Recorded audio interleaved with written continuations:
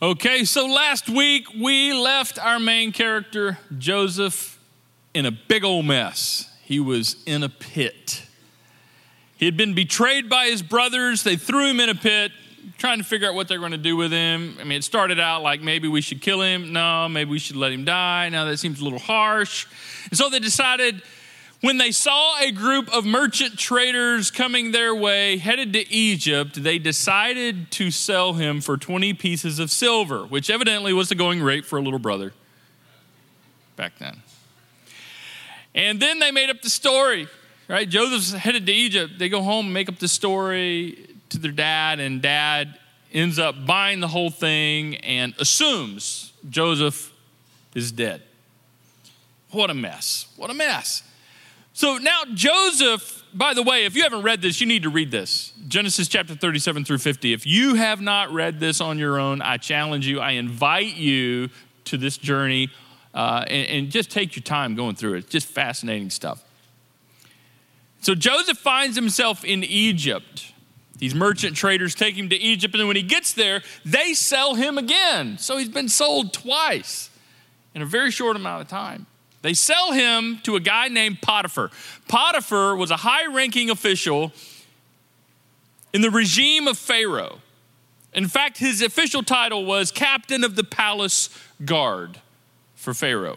So now Joseph is a slave, a servant to Potiphar, who's way up in the regime of this Pharaoh. And that's just where we pick up the story. And we're going to find this is a very key placement as far as what God wants to do in Joseph's life. So let's pick it up here. Check this out. The Lord was with Joseph. That's huge. So he succeeded in everything he did as he served in the home of his Egyptian master named Potiphar.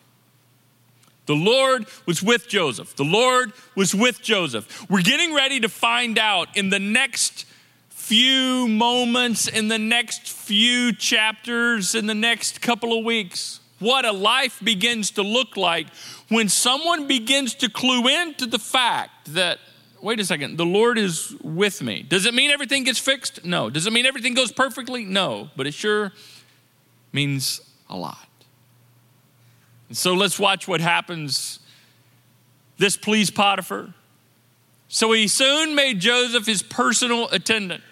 He put him in charge of his entire household and everything he owned. From the day Joseph was put in charge of his master's household and property, the Lord began to bless Potiphar's household for Joseph's sake. How cool is that? If you're Potiphar, you're like, I don't know what this kid is into. I don't know what he's, eats for breakfast or whatever. But man, it's like when he's around, things are going better. I like this kid. He kind of elevates him, promotes him. And we know, because we know the backstory, God is blessing Potiphar because of Joseph. So if you're Joseph, hold on. Things are starting to look up. Things are starting to look a little bit better for me. And I don't know what the pit thing was all about. And then it got sold and then sold again. And now I'm a slave, a servant. Wait a second, things are starting to turn around a little bit and things are looking up. And then the scriptures give us this interesting detail that just seems to be like, what's that about? Watch this. I love how God does this. Joseph was a very handsome and well-built young man.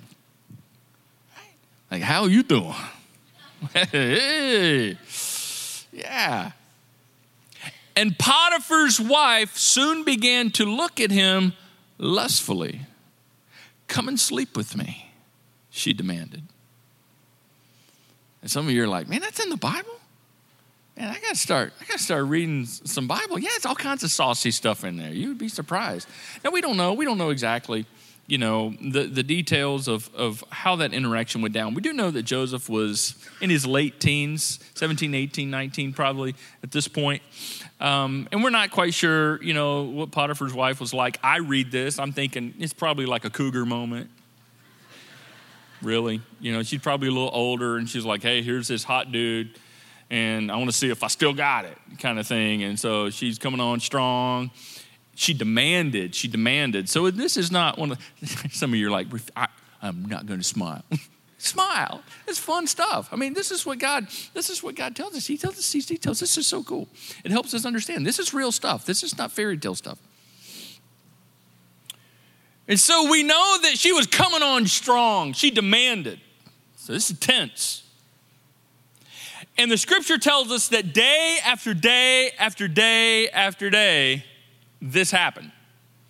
That she came on to him day after day after day. And the scriptures tell us that day after day after day, he resisted. I mean, it might be that he was like, gross. No. Like, you're old enough to be my mom, kind of thing. Or it could have been that she was very attractive. And maybe she was a lot younger than most wives would be, and this was a very difficult decision. We're not quite sure, but we do know this. Day after day after day, when Joseph could have chosen to do something unwise, he chose to do right. Day after day after day, until one day, the pressure, she was really pouring it on, and he was like, no, get away from me. He resisted her so strongly. He ran. And as he ran, she grabbed his outer cloak, his outer garment, kind of ripped it off of him, and she was holding it, and he just took off. Well, immediately she cries rape. Like, this guy, look. And she calls for her husband, and this is what she said to Potiphar. That Hebrew slave you brought into our house tried to come in and fool around with me. What? That's not what happened. But when I screamed, he ran outside, leaving his cloak with me. Now, Potiphar heard this and did what I think any well-respecting husband would do, especially if you had power and authority like Potiphar did.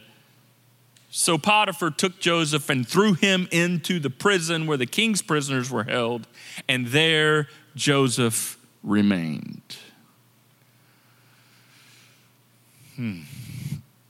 Joseph learned a very sobering, humiliating, frustrating lesson that day. And it's one that you know very well, I'm sure. Maybe you know it from your past, or maybe you're living in it right now. But this is just true, all right? And Christians don't like to talk about this kind of stuff because it doesn't sound real Jesus-y. It doesn't sound real spiritual. It doesn't sound like you have strong faith and that you're living in victory, right, and all that kind of stuff. But here's reality. Now, let's talk about what's real. Things can go wrong when you do right. Things can go wrong when you do right. Anybody else have that experience? Anybody else been like, yeah, I did what was right. I said what was right. I mean, I'm not perfect. Don't get me wrong. But I know I did that one right. I know I said that right. I know I went about that the right way, and things just blew up in my face. I mean, Joseph was falsely accused for something he did not do. If you're Joseph, you got to be thinking, what the heck? I did the right thing, and it wasn't easy. It wasn't easy. But I did the right thing, and now this. You ever choose to do the right thing, and then things get worse? It's so frustrating. I mean, some of you are probably thinking, yeah, I told the truth. I remember, I just told the truth. I was honest. And now things are worse than before. Now things down at the office are so awkward. People aren't talking to me, because I wouldn't go along with the deception. I wouldn't go along with the cover-up. I wouldn't go along with everybody else. I actually, came clean with this is what's going on. This is what's being said. This is what's being done. And now I'm ousted kind of thing. And no one talks to me. No one trusts me. Yeah, I was honest when it was hard. I mean, I was honest on my taxes. I was honest with my income this year. And I mean, like really honest. I mean, I really went out of my way to make sure I reported everything correctly. And I got so burned on my taxes because, and I could have done just like the guy down the street, my neighbor. I mean, Uncle Sam doesn't know what he has, right? Or my brother, he never reports. I mean, everything, like the table is so high and there's a lot under it kind of thing. And they never, but I did the right thing and now I'm paying through the teeth. Or I told the truth. I told the truth and I was honest about what I did, about what I said. And now my relationship with this person I mean, it looks like it's over. I mean, I could have kept pretending. I just could have kept deceiving. I could have just kept my mouth shut, because now it's so much worse. I hear people say, well, I started going to church. I now go to church and I read my Bible and I pray and I'm doing all these things and I'm serving and now my life's just getting worse all of a sudden. Or I didn't go where everybody else went and I didn't do what everybody else was doing and now I'm isolated and people are talking about me and they think I think I'm better than they are, which I'm not. I just didn't want to do the unwise. I didn't want to say I knew better. And now it's like I'm suffering because of it. Or I started giving, I started tithing, and the car broke down. Like, are you serious? Right? Or maybe like the story we just heard, I found out I've got cancer.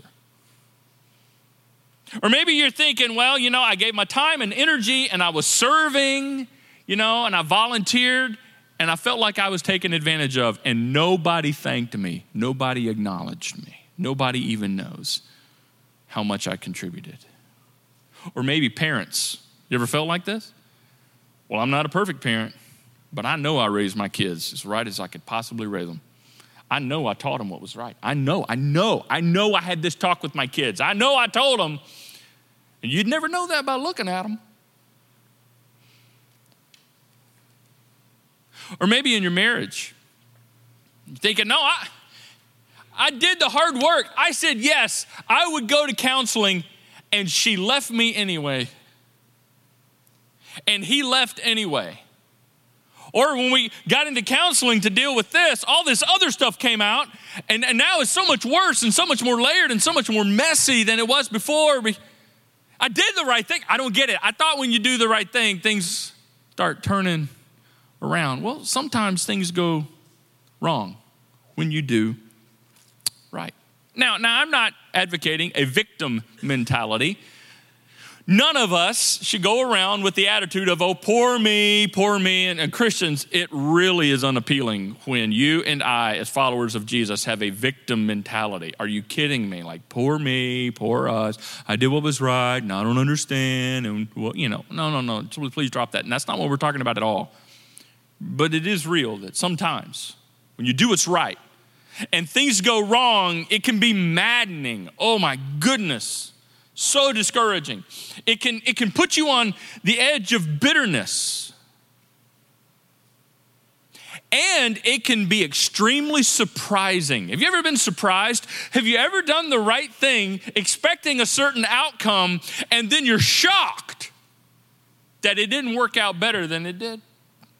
Do you know why? Because you and I often buy into something that's called linear thinking. We think life is like this. A plus B equals C. A plus B equals C. Now, if you've seen this before, you think back to, math class somewhere, late middle school, early high school, a little bit of algebra maybe. Thank you, Pythagoras, and your theorem, whatever it is. I don't know. It's got something to do with all that. Just kind of makes me break out in hives just thinking about it. Right? A plus B equals C.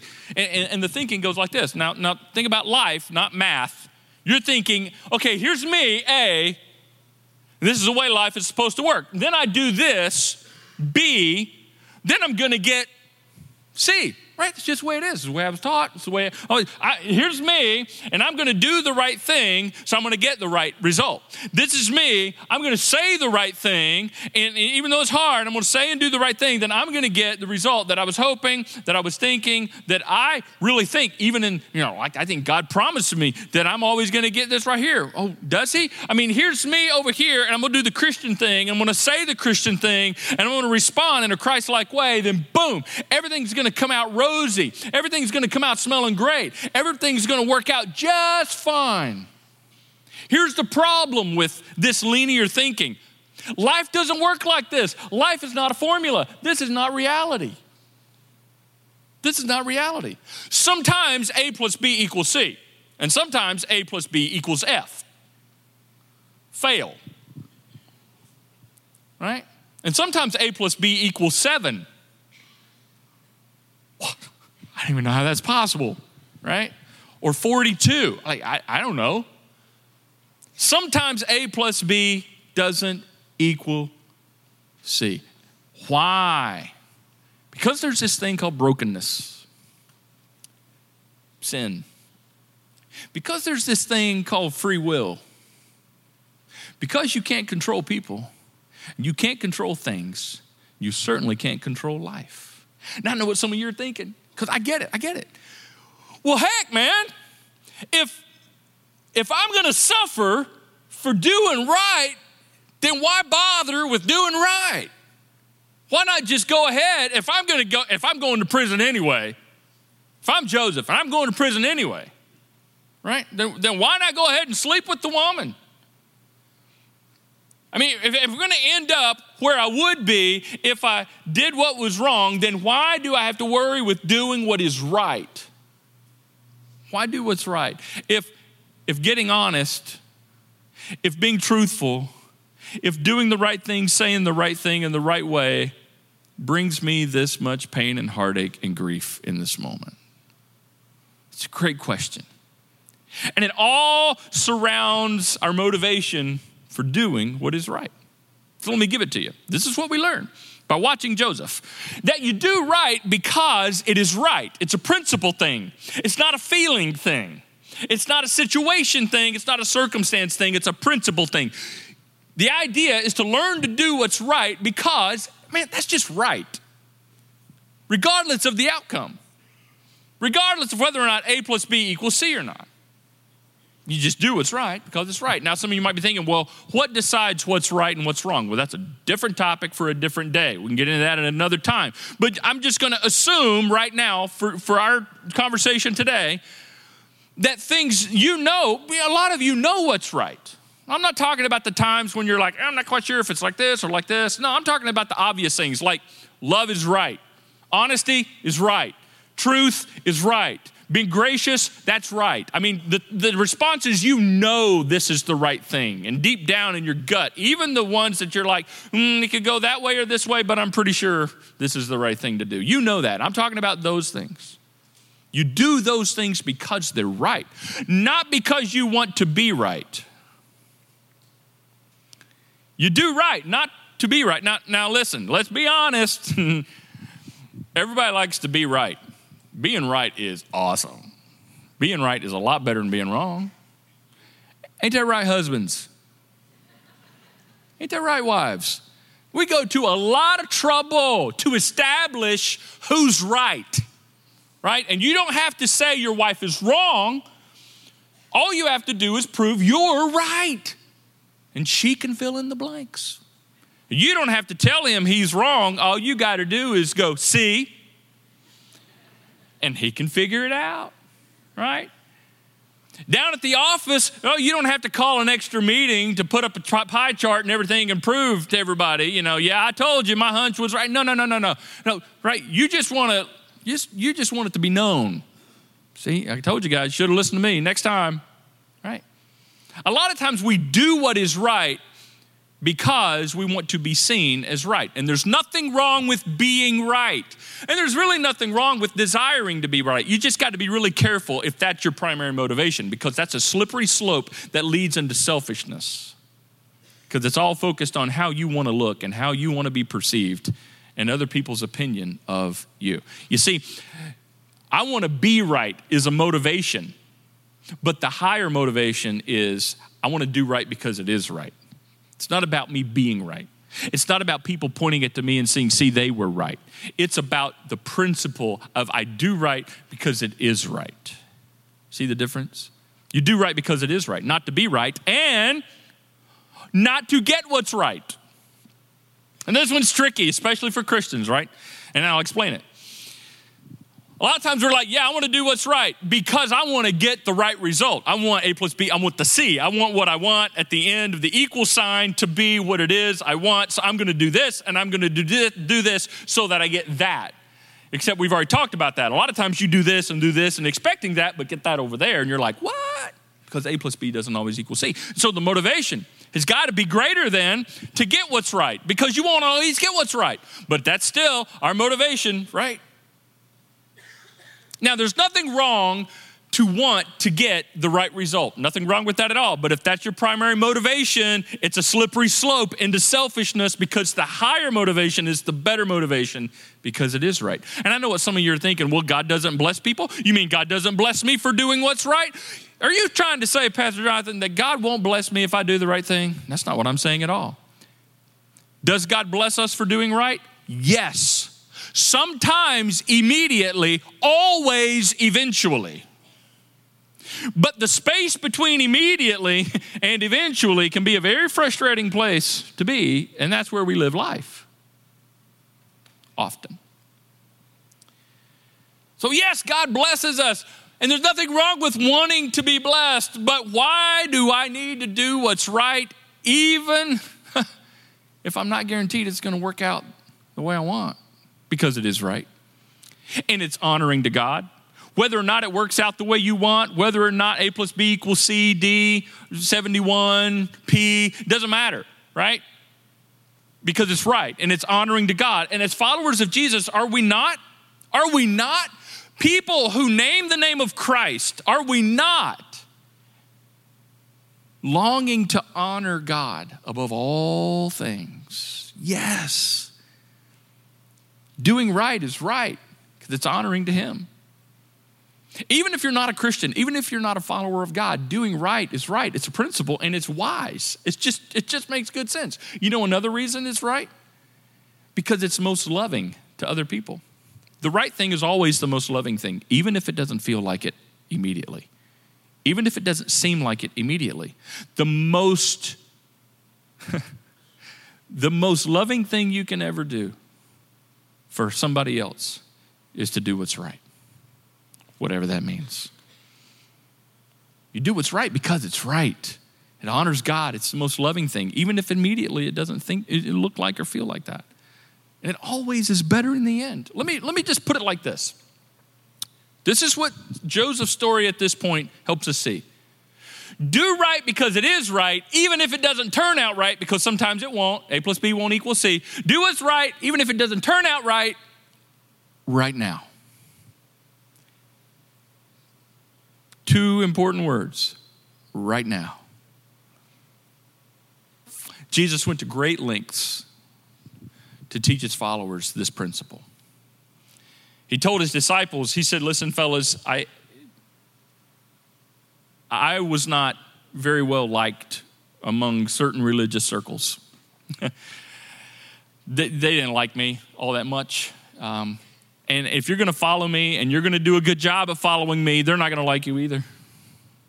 Things were hard for me, and guys, if you're going to follow me, eventually they're going to be hard for you too. Jesus did his best to try to help guys understand this. He went so far as to say, listen, fellas, in this world you will have trouble right now. Now he goes on to say, but fear not, because I've overcome the world. But yeah, that happens later. But we get so focused on the right now, right? In this world you will have trouble right now. It's going to happen to you right now. You're going to do what's right. You're going to follow me, and things are not going to turn out right, or at least the way you want or hoped or think you were promised or guaranteed right now, and that's okay. That's okay. Somewhere along the way, and it's highly unfortunate, and we work very hard here at the Summit to not do this. Somewhere along the way, we've taught Christians and people in church and people that are invested in Christianity that you can have a messed up, screwed up life, and all you got to do is insert Jesus into anything, and it gets fixed. It's like we sell Jesus as a product on an infomercial, right? Do you have this problem? Oh, no. Now, for $19.95 plus shipping and handling, we will give you Jesus. And if you act now, we'll give you 2 Jesuses for the price of one. That's exactly, and we laugh at that, right?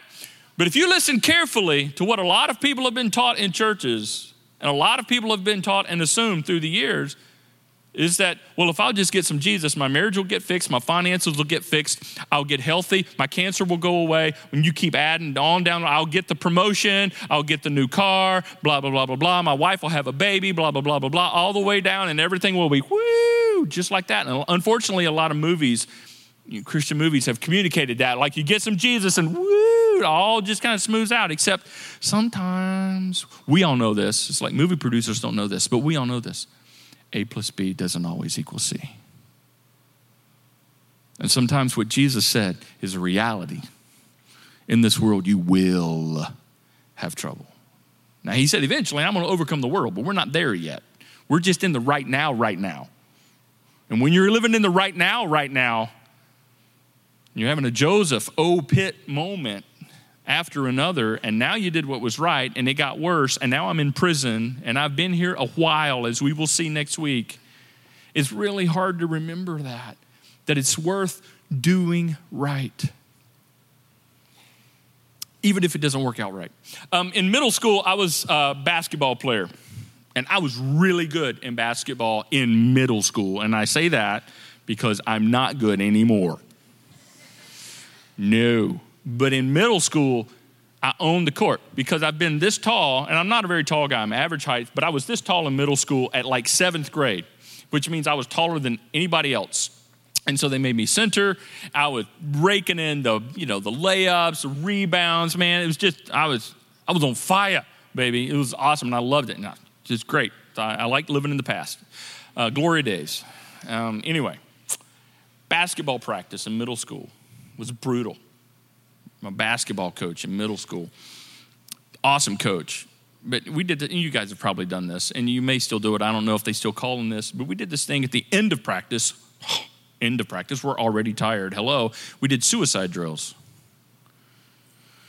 And they probably have a more politically, anybody know suicide drills? Run suicides? There's probably a lot more politically correct word now. I don't know, anxiety drills. I don't know what they call it now, but you need medicine drills, whatever. But we call them suicide drills for obvious reasons, and no disrespect. But touch this line, go back, touch this line, to run, touch this line, it gets worse. And then on top of that, right, when we've exhausted ourselves, we're about to pass out from pain and oblivion. It's exhaustion. He says, "All right, fellas, we're going to do some wall sits." I'm like, so what? You got to sit on a wall? What's that? You know what that is? When you back up, put your back against the wall, and you squat until your knees are at a 90-degree angle. I'd do it now and really impress you, but I don't have any leg muscles anymore. Those were in middle school. We'd do wall sits, and we'd sit there. First minute, no big deal. This is great. I'm actually resting, right? Minute 3, minute 4, your leg starts to quiver just a little bit. And he's walking up and down, and you got it, come on, Robbins, keep that back straight, come on, you got it. And he'd just hit your leg, come back, whack, just smack it. Now, nowadays, he would lose his coaching job. You don't lay a hand on me, right?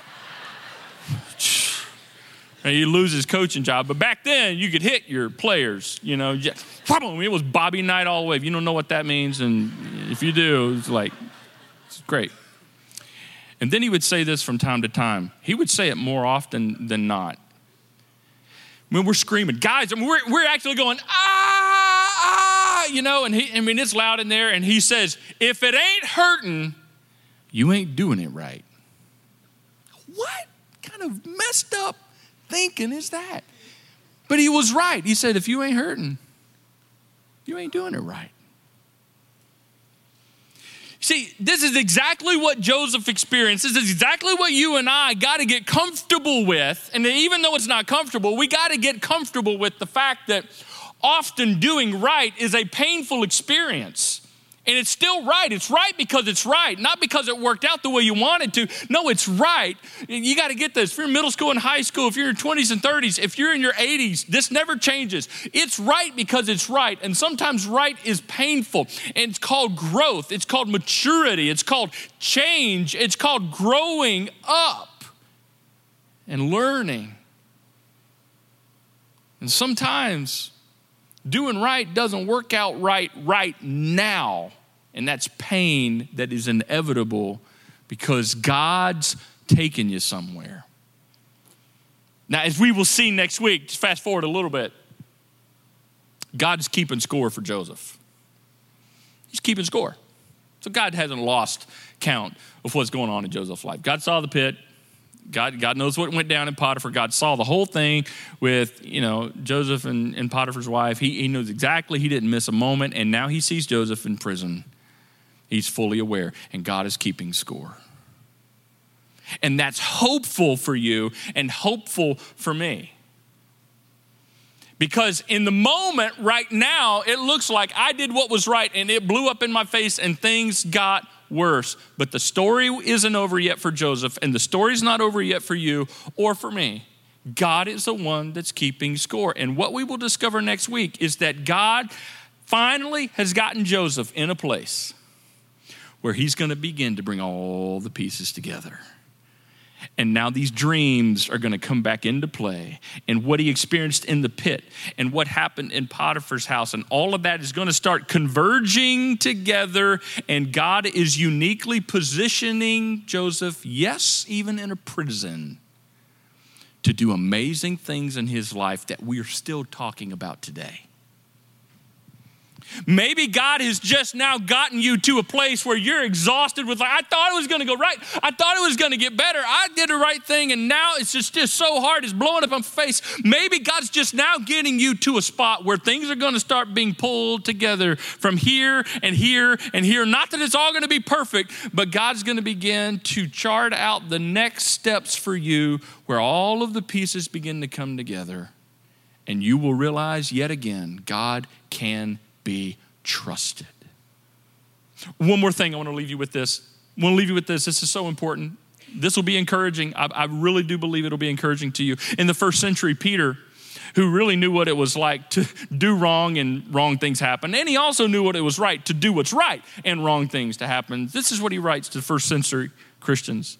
But even if you should suffer for right, you are blessed. Well, how could you say that, Peter? Because he goes on. Because it's better, if it's God's will, for you to suffer for doing what's good than for doing evil. Because remember the thinking? Well, why do what's right? If I'm going to go to prison for doing what's right, why don't I just do what's wrong?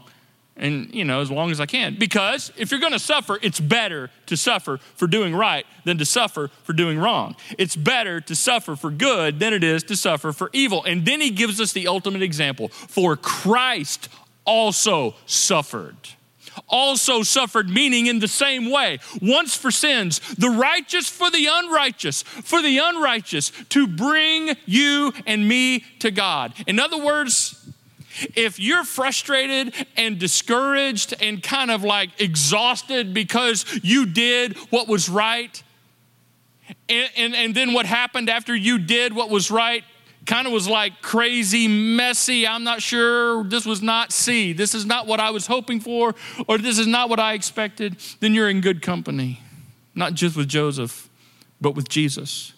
Because on the cross, when Jesus gave his life, he did the best right thing possible.